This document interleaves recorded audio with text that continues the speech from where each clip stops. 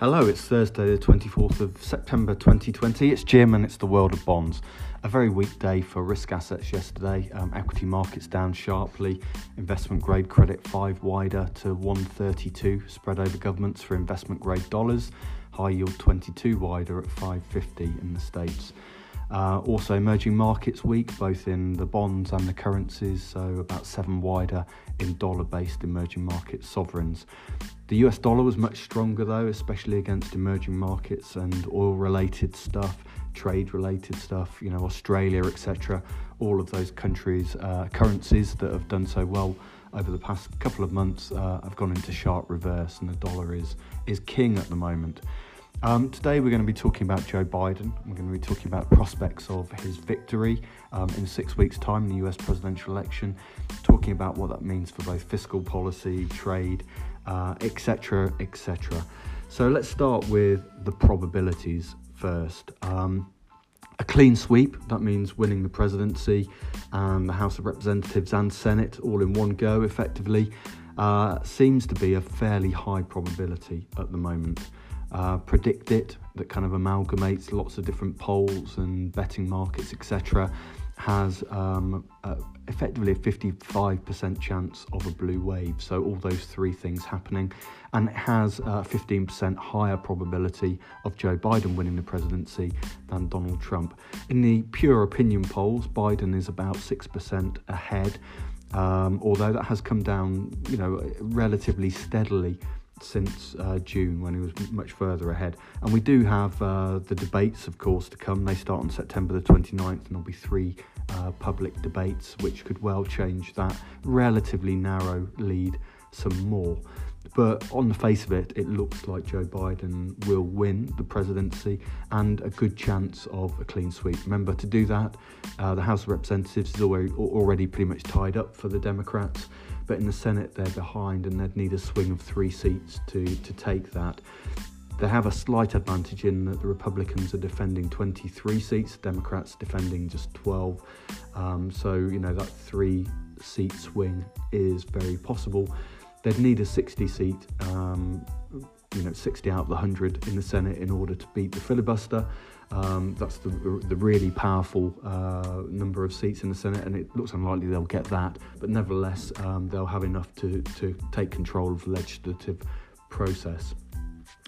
The thing that we're all worried about, I guess, is that we may not know the election result on the night after the election. And in fact, it's pretty unlikely that we will. People are talking about voting by mail, or VBM, as you'll hear it referred to, and slow to know. Slow to know means a load of states and areas of the United States that will have a large number of mail-in votes or count very slowly. And what was once election week could well turn into election month. And we'll think back to the year 2000 with the Gore-Bush election. Remember the hanging chads in Florida? It was at least 3 weeks past election night before we thought we knew who had won, and it wasn't till December the 12th, I think, that the Supreme Court ruled that George Bush was the winner of that election. So there's a lot of risk around that period. The market has priced in volatility for the week of the election, but that volatility may well persist for some time. And I guess the worst thing for everything, effectively, global politics, the rule of law, etc., will be if Donald Trump refused to leave the White House.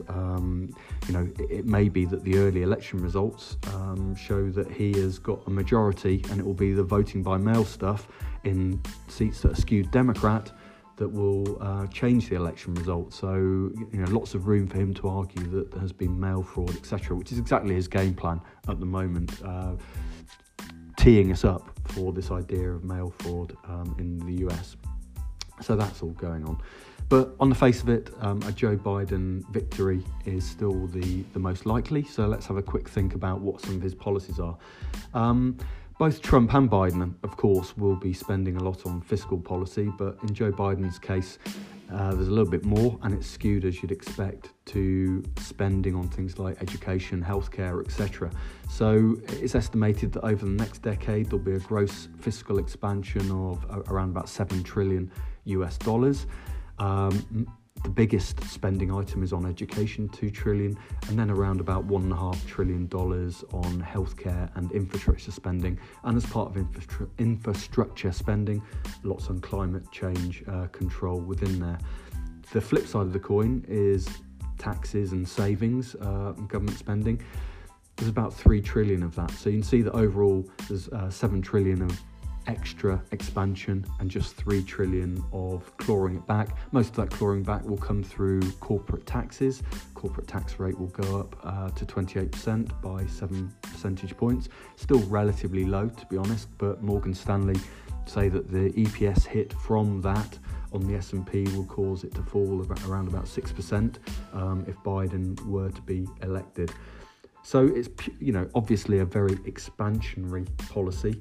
There are some other things in there like increasing the national minimum wage from $7.25 to $15 by 2025. So put those two things together, and some people, including Goldman Sachs, are saying that this is an inflationary outcome, at least, not terribly inflationary, but enough to bring forward the Fed's liftoff from its kind of forward guidance by 2 years. So if you're Goldman Sachs, you were thinking it would be a 2025 Fed hike. Now, if Biden wins, they think that comes down to 2023.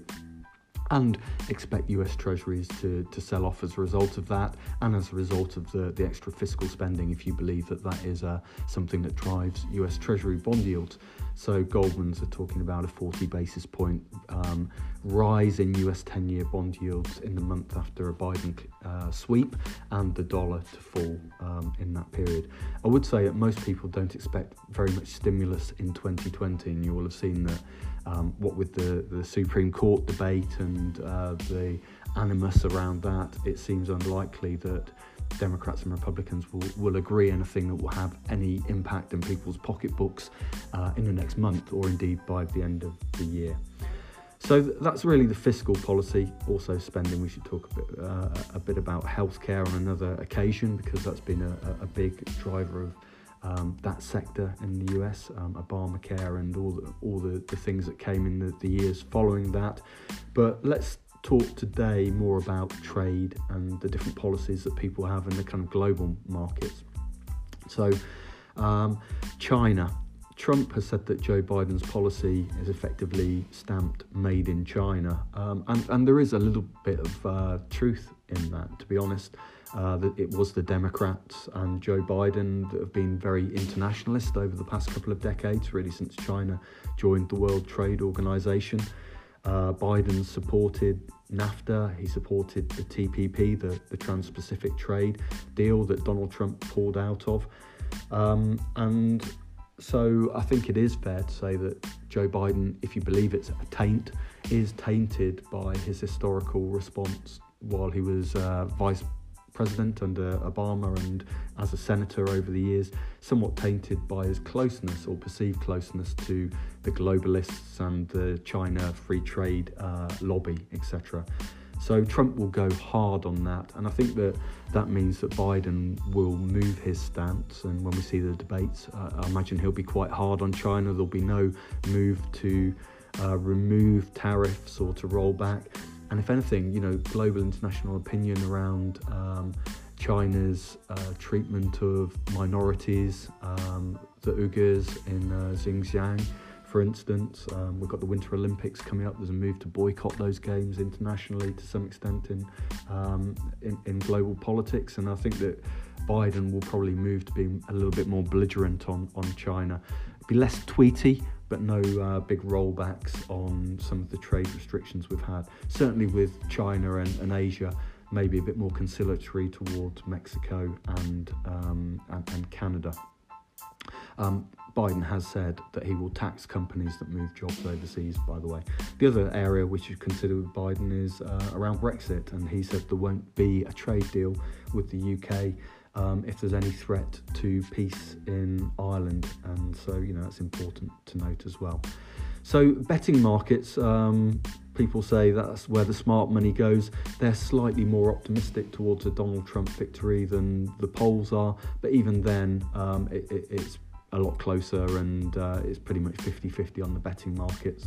So still not a done deal for the Democrats, but looking likely and looking like an expansionary, potentially inflationary policy mix from Joe Biden. Speak to you later in the week. Bye.